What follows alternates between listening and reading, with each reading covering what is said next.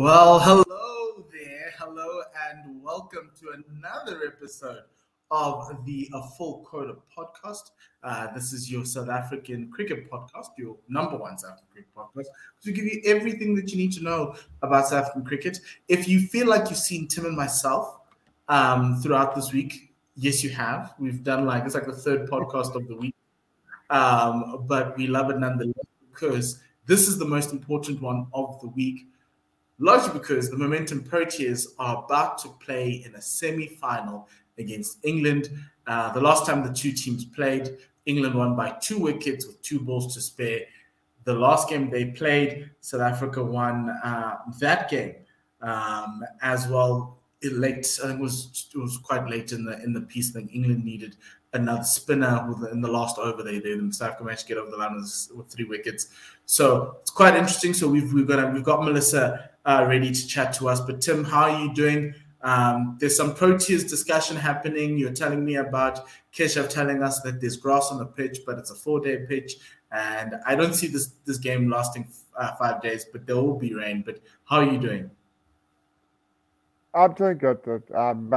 As you say, we can have all our eyes peeled on this particular game, but it's a big week for both men and women. But looking forward to the semi-final. I think that's the big thing. I'm not so much worried. I'm looking forward to it. So it should be a cracking game. You're not so much worried as you're looking forward to it. I'm actually excited. I think for me, that's what it is. But let's bring Melissa and let's have a chat with her. Hi, Melissa. How are you doing? Hi, good. Thank you. Nervous too, I must say.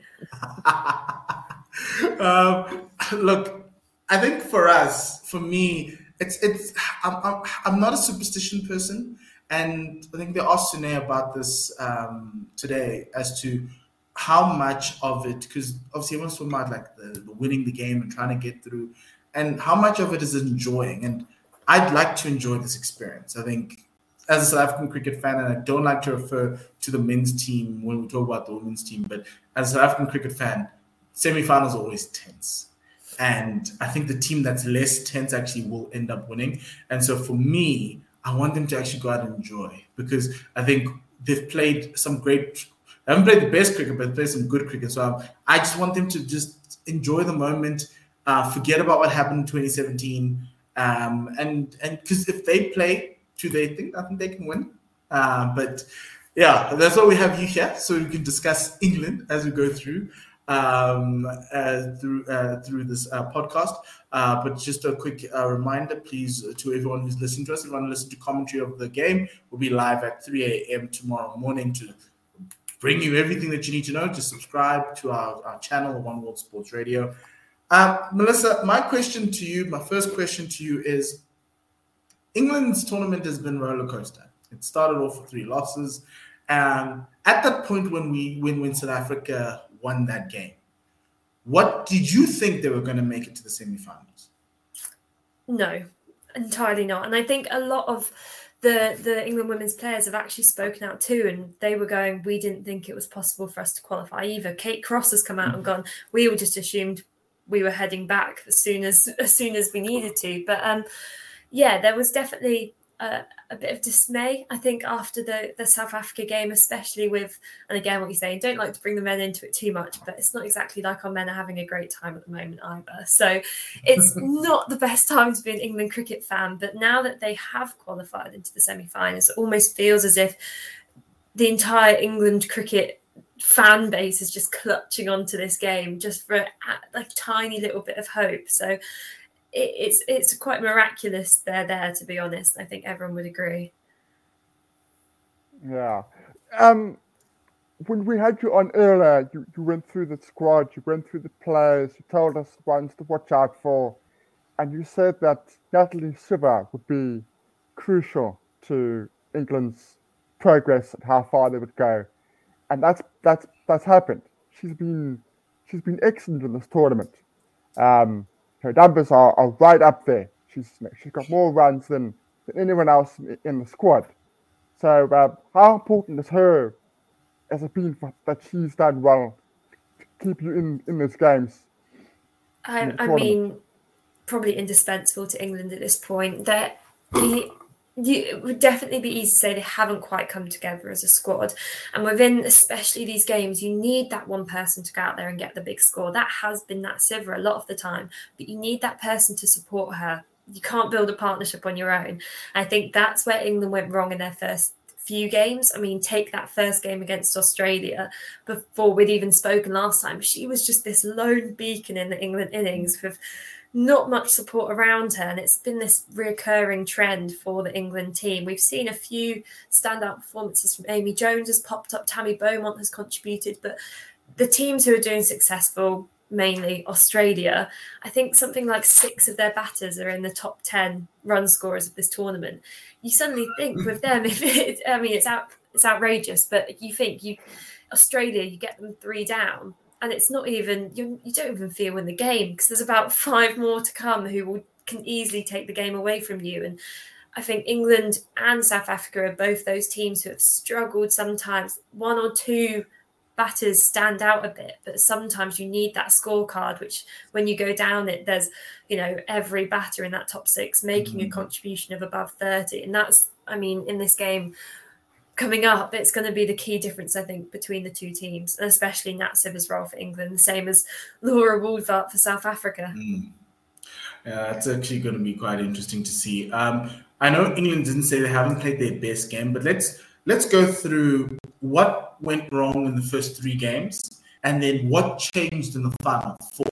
I know Heather Knight was talking about the 4 knockout games, and I know in those games, in the 3 of the 4 games, England actually chased games. They bowled first and they bowled teams out. I think they bowled New Zealand out for 203, India out for 134, and Pakistan out for 105. Was it just the bowling that needed to change, or what else came through in those 4 games?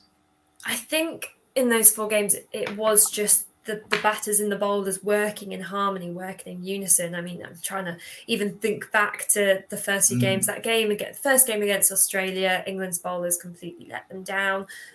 Australia racked up that 300 plus total.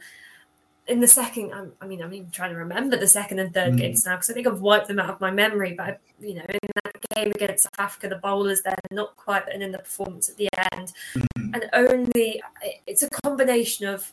I think when the team's presented with almost a problem of going here, 4 wins and you can do it, and that almost clicks something on in your brain and says, okay, guys, we can still do this, and it sets that goal. And I feel that once you see that goal, which what England's done, that's one of the factors which has made them change their game. But the second factor, as I said, being the batting and bowling coming together. Heather Knight said that in that game against Pakistan, that was the first time their 2 kind of bowlers and batters, that those groups have come together. And it's all too well, obviously, doing that against Pakistan and Bangladesh, some of the weaker sides of this tournament.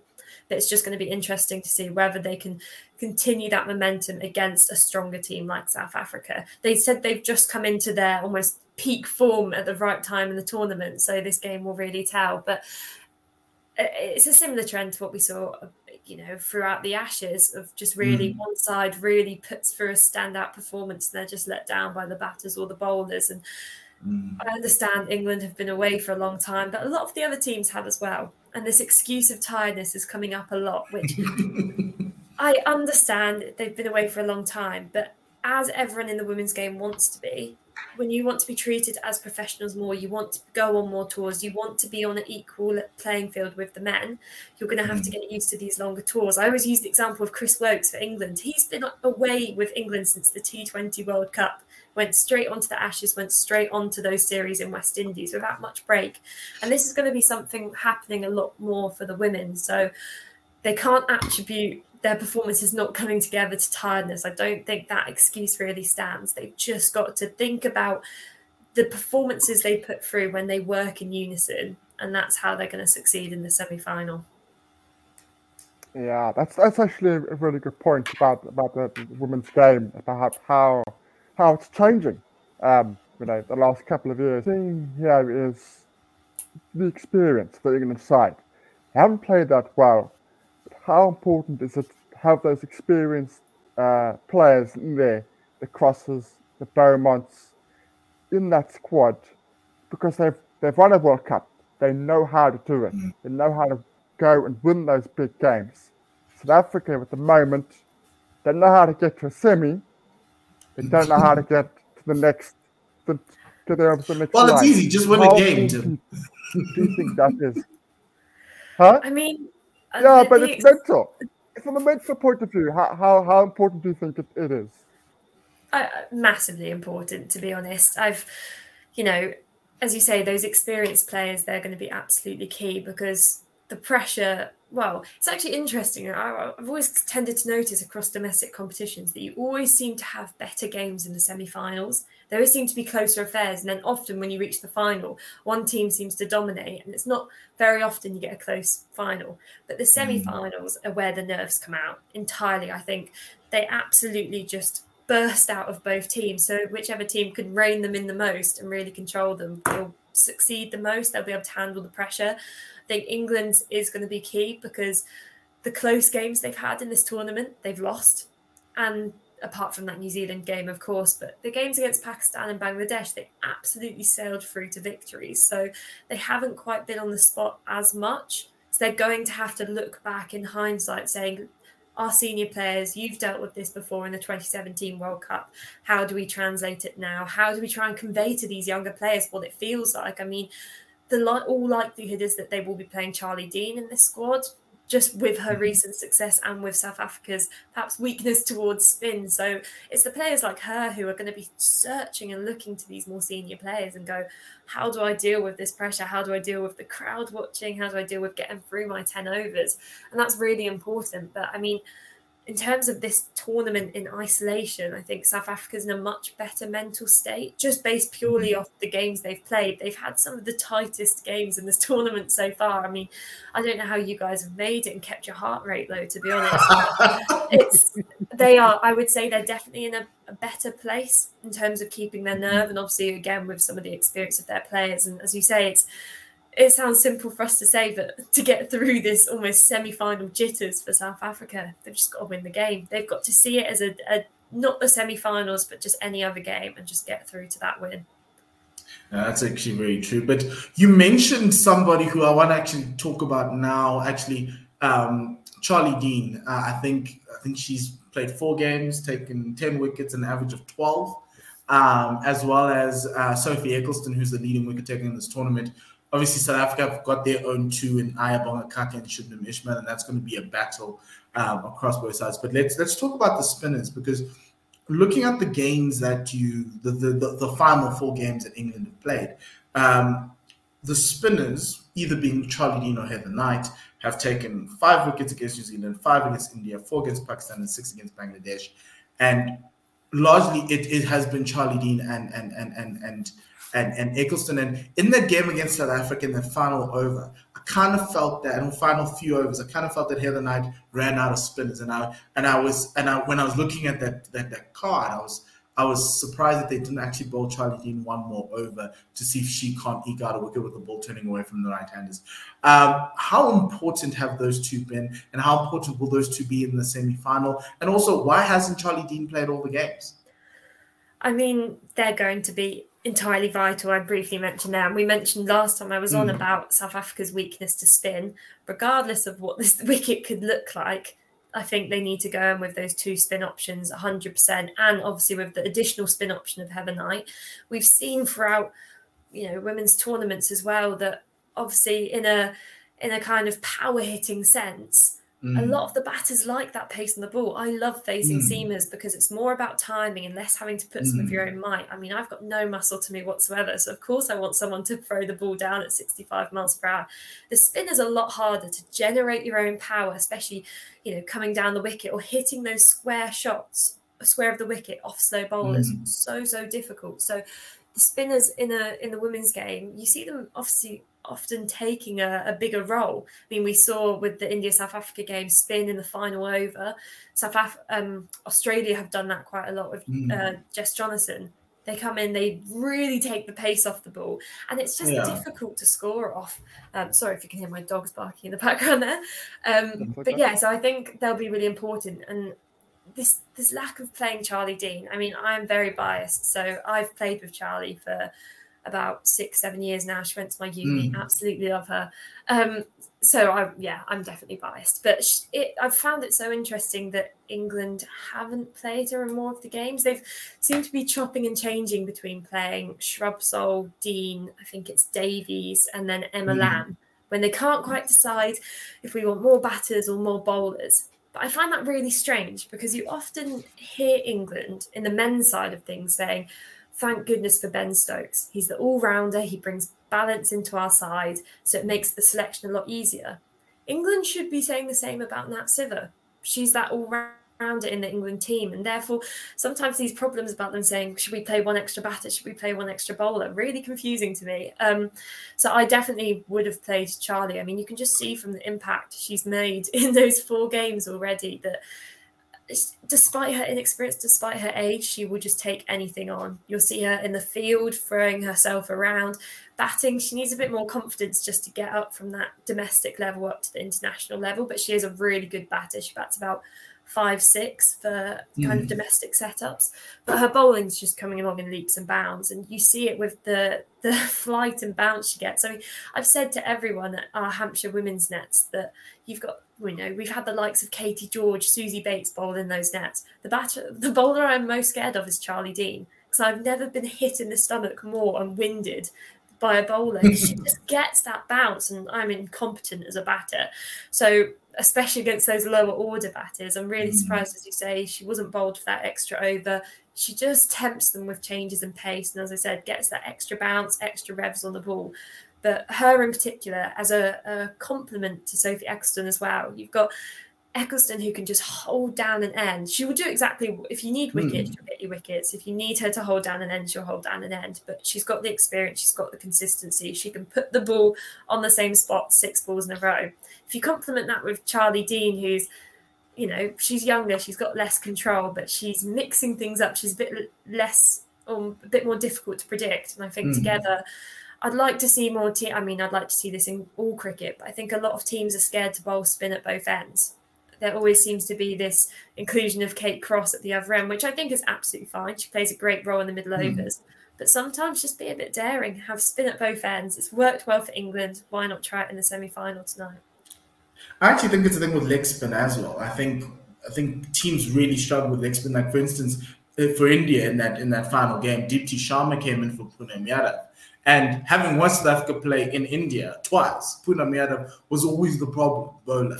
And so when they brought in Deepti Sharma, you're like, okay, it's a spin bowler, but do you have somebody who can actually take the ball away from the right-handers consistently? And I think, obviously, and you could see in that final in that game, yes, it was a no ball, but as you say, using your might and your power to try and clear the boundary is a question, especially in the death overs. And so, I just was surprised and I thought maybe that was the change for England. But look, it's good to see that Charlie's probably going to play, and I would want that if I was England, because I think it gives them every chance to win the game. If you just go back to that Indian game, in those middle overs when Indian spinners came on, we tried to hit square of the wicket, in front of and back from the square, and we kept hitting the fielder. Over after over after over, we're going to score 3-4 and over, and India was suffocating us. So to have both Dean and Ecclestone, who's number 1, she's got a great future ahead of her. 22. She's got such a good future.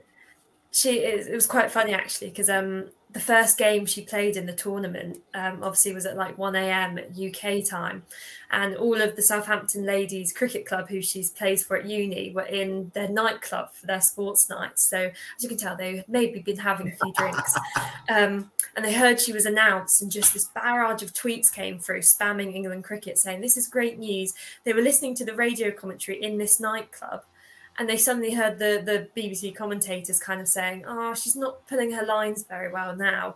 And my drunken friends emailed in to BBC TMS with a paragraph saying how much they love Charlie. She's so lovely. We love her so much. Don't be mean to her, which they read out loud on air. I literally woke up, I think at like 2 a.m. going, hang on. And yeah, so I was deeply embarrassed by that. But she is just, she deserves all the success in the world, because you get a lot of players, they get called up to their international squads.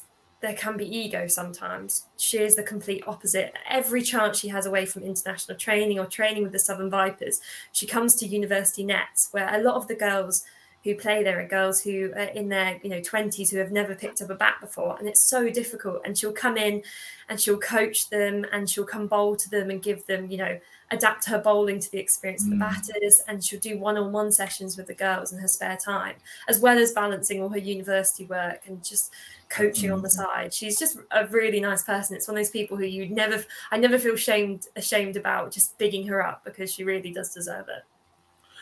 Yeah. So from a batting side, I think you spoke about Nat Siv and how important she is to England. But Sophia Dunkley's had a really good tournament. I think she is the highest run scorer for anybody who bats 6 and below in this tournament. And so can you just give us a little bit more color around her and her importance in the side, actually? I mean, it's quite an interesting one, because I heard just after England's last game, they read out how many caps Sophia Dunkley's got, and it's over 50. And I kind of went to myself and I was like, hang on a second, it feels only the other day when she was making her debut for England. And I think it is that awful role of being a batter number 6 or 7, because you go under the radar so much, because you're either going to come in most likely when there is under 10 overs left at the end, and you probably have to play, you have to get your iron soon, you have to start playing some more risky shots sooner, and often it ends in a premature end to your innings. Or on the other hand, you come in when your team is 50 for 4 or 50 for 5, and you've got to do this, difficult rebuilding innings, which sometimes doesn't go her way. So, I mean, I didn't know she was the highest run scorer for that number 6 position, but she is, she's so young despite all those caps still. But I really do see her, hopefully, in the future. I'd like to see her move up the order a bit more for England. I'd like to see her almost in a few years in those kind of 3-4 position. I don't think she could ever put that out the picture, because she's got the technique for it. She's got that ability to go through the gears, which we've seen with a few of those 30s and 40s. And I'm really glad she made it past the 50 mark the other day and had that chance to kind of say, look, I'm capable of going on to make these bigger scores. I'm capable of accelerating. She has all the shots, but I mean, the standout one is hit when she just hits straight down the ground. I've actually played against her once, and she hit me for a straight 6, where it's one of those ones where you're actually like, I don't think I could be mad about this, because that was the nicest shot I've ever seen. So yeah, she's an exciting prospect for England. They definitely got her into the team at the right time, because she's getting that opportunity to learn from the likes of Beaumont and Siver and Knight, who might actually not be in the setup in 3-4 years' time. So it's a good experience for her. And yeah, she's a adaptable player to the situation for sure. But I think her and Jones alike, I think looking at that scorecard when I think against Bangladesh, when England were 4 down, I think they were under 100 4 down. I tuned in at something like 3 a.m. and went, we're going to be bowled out for 150 easily. But those two, I mean, it goes to show how important they are in that middle order. England have had troubles with their middle order, undoubtedly. But if those two can fire and just create a foundation, then England becomes almost a replica of that Australia team, which we spoke about, of just you get a wicket and someone else comes in, you get a wicket, someone better comes in. And that's the kind of stable middle order I think England needs to achieve, but they've been struggling to. And similarly to the Proteas, I think they've also had some of their struggles once you get past that top 4 and making sure that middle order kind of fires. That's true. Yeah. We've got useful runs from Mignon lately, but you're right. In general, we have struggled. What about Heather's captaincy throughout? And it's been a roller coaster tournament. But how do you think she's handled batting lineups, bowling partnerships, and just things in general? I think I do definitely, I rate Heather Knight as a captain, actually. She gives me the kind of Owen Morgan vibes. It doesn't show too much on her face when she's in the field. It's always quite this demeanour of calmness, which I think is comforting for her players. But I actually think she started the tournament off in a particularly awful way. That game against Australia, when they racked up over 300 runs, and England only used 5 bowlers. I remember waking up and looking at the scorecard and going, what on earth? When the team's hitting you around for over 300 runs, that's when you're getting the number 2 batsman to come in and bowl their dodgy spin. I think that first game for me showed a bit of a lack of innovation. And actually, there's a few losses again after that. I just think England maybe have been a bit stuck in their ways, which is a criticism which England's faced a lot recently with, first of all, team selection. There's always this kind of feeling around the England team that it's harder to get out of the England team than it is to get in. But also with those bowling decisions, they like to have their routine. They like to have Shrubsole and Brunt bowl those first 10 overs, then bring in Eccleston and Cross. It's very, very the same.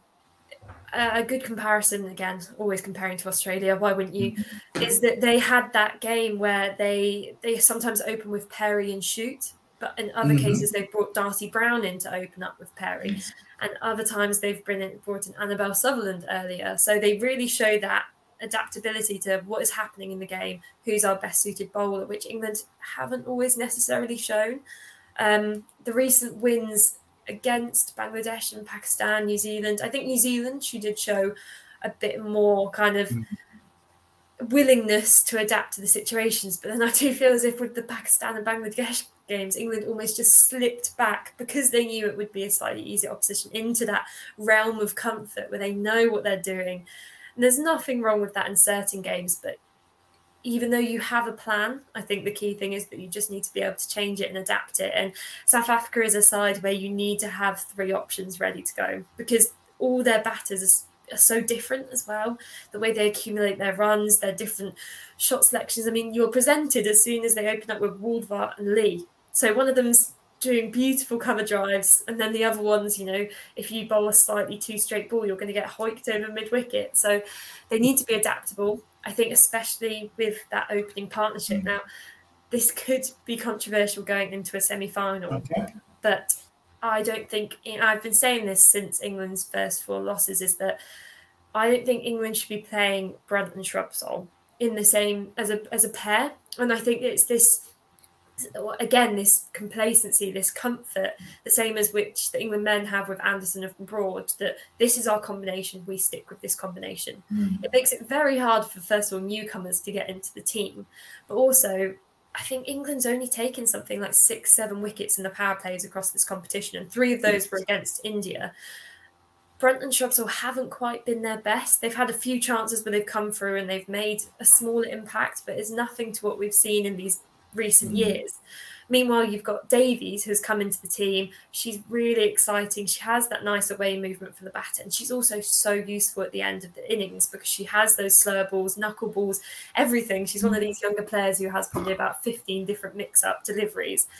And you've also got, not that she's played a game in this tournament so far, but Tash Farron, who I'm still absolutely baffled. She hasn't been given that chance so far to go out there and play a game for England. But just in terms of this duo of Brunt and Shrubsole, it's just not been as effective for me as it has been in the past. And I think it would be a bold decision to make before a semi-final, getting rid of one of your experienced bowlers.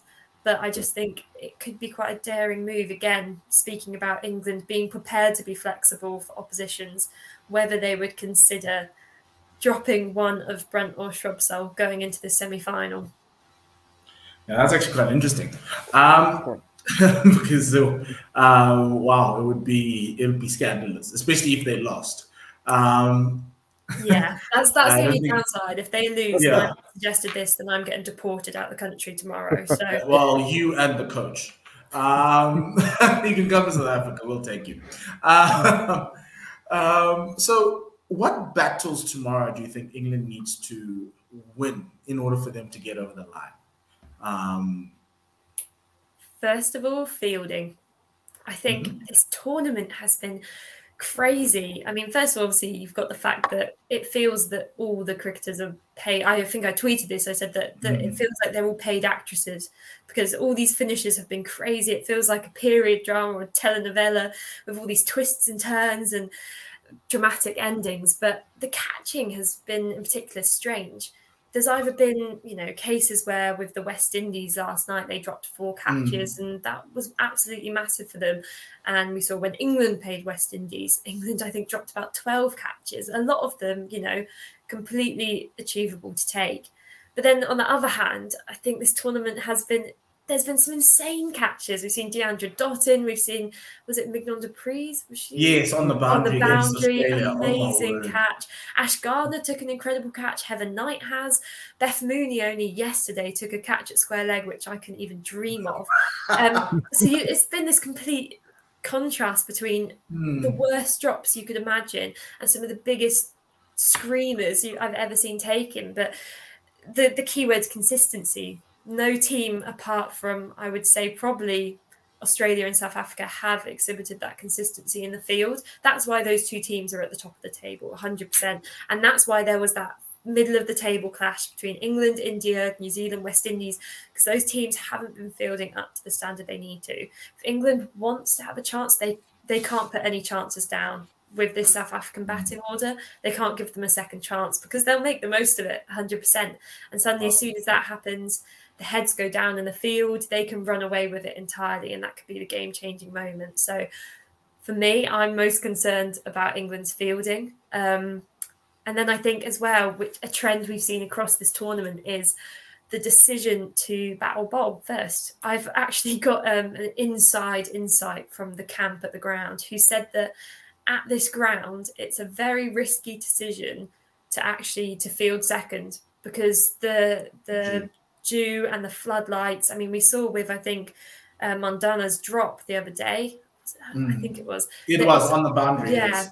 It was, quite a simple catch, but she's played there many times at this ground, and she said it's just the number 1 rule there. You don't want to field second. So it'll be interesting to see whether South Africa or England has got some local knowledge to see. But South Africa are unbeaten in 16 matches batting second. So I think for England, it is one of those situations where you have to put South Africa into bat first. But it works with that whole rule. But if I'm South African and if I'm Hilton, cutting up every piece of cloth I can find, putting it out around the field with a lot of the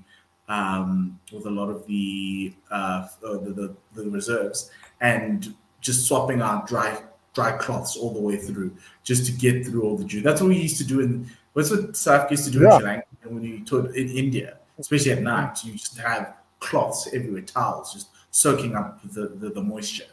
Oh my gosh.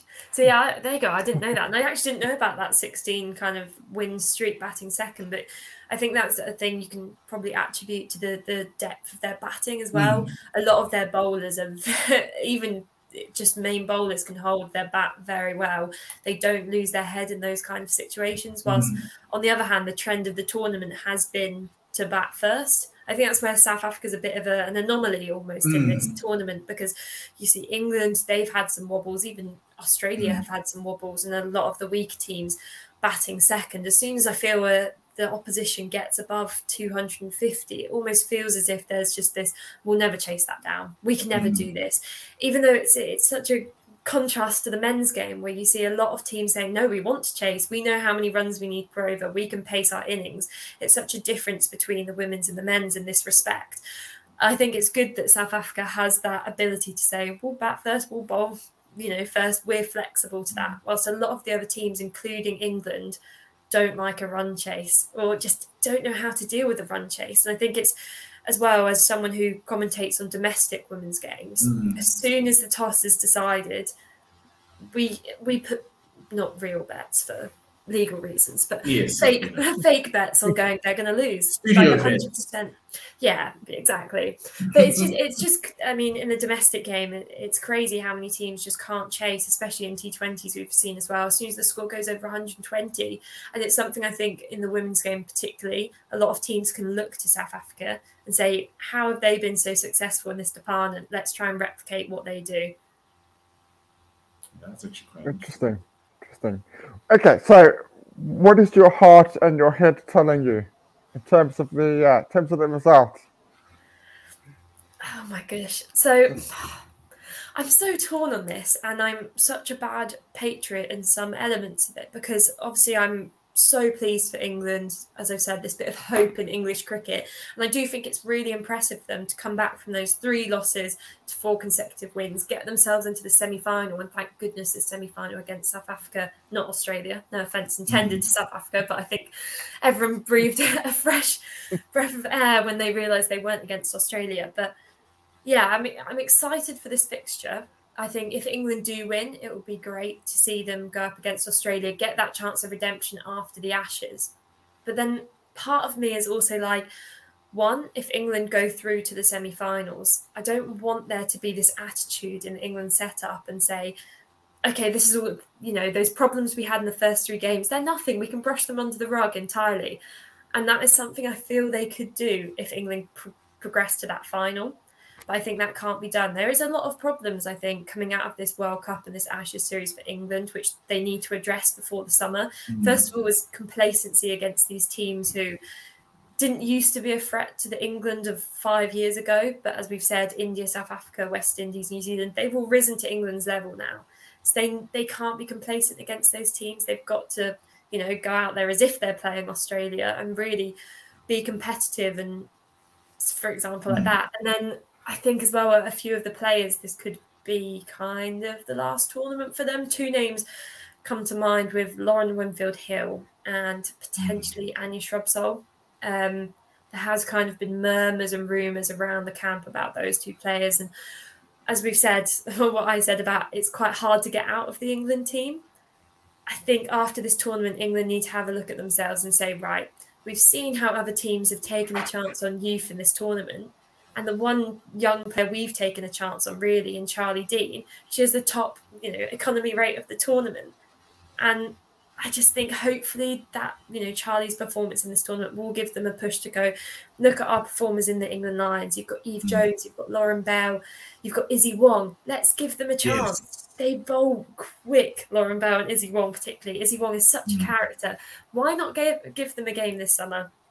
Let's take a real introspective look at our squad and say, how can we do what other teams are doing and integrate this youth into our team? And then, again, I'm an awful patriot for this, but I love, and not to say again South Africa is an underdog, but in the whole scheme of the World Cup with this consistent England's won, Australia's won, England's won, Australia's won, part of me would love to see a non-England Australia final.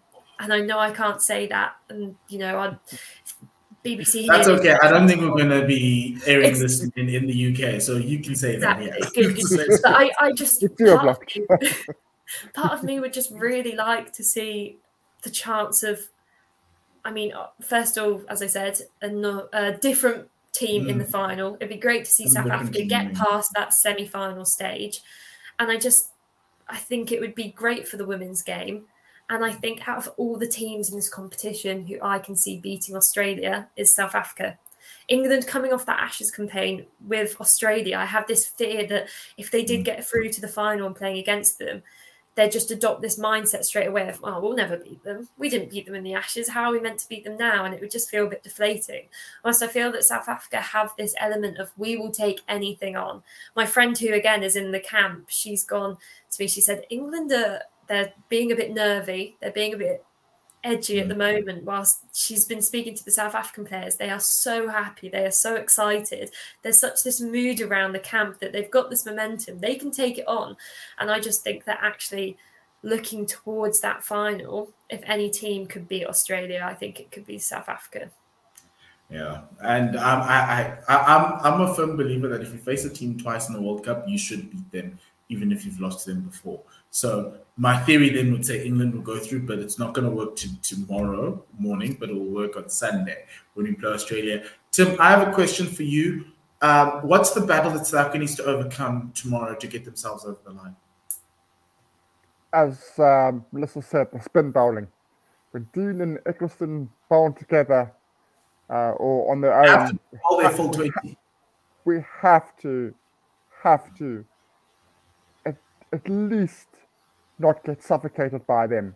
We saw against India, when they brought them on the little overs, how many times we tried to hit the ball square of the wicket, and again it was fielded by the fielder, which created a lot of pressure towards the end of our innings. So we've got to be able to see off the spin bowlers. Have to. Yeah. That's actually because I was listening to Sinead's press conference earlier this morning, and her demeanor is so positive. She is so excited. She doesn't know what she's going to say to the ladies tomorrow, but she's saying that, look, we've never been to a final before. We don't know how to get there. Well, they do know theoretically how to get there, but mentally, it's not a massive hurdle because they've never been to the final. There's no expectations, and I love that, and I think that team spirit is probably what's going to get them through over the line. They've played some incredible cricket. They haven't played their best cricket, but I hope that they save the best for that final game. I think tomorrow's going to be quite competitive, actually, Melissa. I think it's going to be quite very tight. Similar to that first game, because that first game went down to that final over, and I wouldn't have bowled. I think was it Nat Silva? Was it Kate Cross? Was Nat Silva bowled that final over? I actually would have gone with. Actually, look, it's either Heather Knight or Charlie Dean. It was one of those two. Yeah, look, I think it might go down to that. Melissa, I just want to say thank you very much for joining us. I think Dan, one of our listeners and our followers, says that you are a delight. So thank you very much for doing this. I wish you all the best tomorrow. It's going to be not too much best. Yeah, no, exactly. But we have look, it's sport. Anything can happen tomorrow. The toss could turn everything. Somebody could drop a ball, but I wish you all the best. Somebody could bowl a no ball. Oh my word, that was insane. But I just want to say, this is the Momentum Approaches. If you guys are listening to this when you're waking up, whatever it is today, I wish you all the best. We're so proud of you. We're so proud of you. And honestly, this is that moment. It is a big moment, and as Sinead said, it has so many ramifications down the line. How well this team does in this World Cup, and Melissa says obviously we want to get you to the finals and win it, because if you win a World Cup and you come back as world champions, the landscape of women's cricket in South Africa will change forever. And so that is what's so important. And it's not about that weight on your shoulders. It's about enjoying the game. And I hope they actually do enjoy the game. And I think both sides, I hope they do enjoy the game, because the game of cricket is supposed to be fun. It's not supposed to be drama, but we end up getting dramatic situations. But really excited for them. And you say it's 2 a.m., Melissa. For us, it's 3 a.m. So But look, we're going to watch it anyway. We're going to go through it all. And all the best. And thank you very much for joining us, Melissa. Awesome. Thank you for having me. Sure. Cheers. Pleasure. Cheers. Timmy, thank you very much, my friend. To everybody, remember, it's 3 a.m. tomorrow morning. Go out and get them, Momentum Approaches. Go out and get them. Take us to that final and take us home. Bring that trophy home. Wish you all the best. One last thing for me, Tim. Any changes to the 11, or are you keeping the same 11? I was having a look at the numbers, the stats, and the performers, and with that ring of playing an extra spinner from you that I've been hearing. I don't want that anymore. I think we go with the same 11 that we had. Same 11. Masabata class has had an insane tournament. Oh, by the way, it's Lizal's 100th game tomorrow and Sune's 100th game tomorrow. So congratulations to them. She didn't know in the press conference. Vita was like, "It's your 100th game tomorrow." She's like, "Oh wow!" Really excited for the future of cricket in South Africa, and this is just the beginning. Win or lose, truly proud. But do follow us tomorrow. We'll be live at 3 a.m. South African time. Take you through to the test match starting at 10 a.m. and then we'll flip over the stream on 1WSR.com to go into the test match for the men's team, because we don't care about men's cricket. So we'll start with the first hour. We'll do that. You guys enjoy the cricket. We'll be screaming our lungs out, trying to get the women over the line. But tomorrow it's all about Momentum Approaches. So wish you all the best. Thank you, everyone. Goodbye, good night, and lesale kakafiso.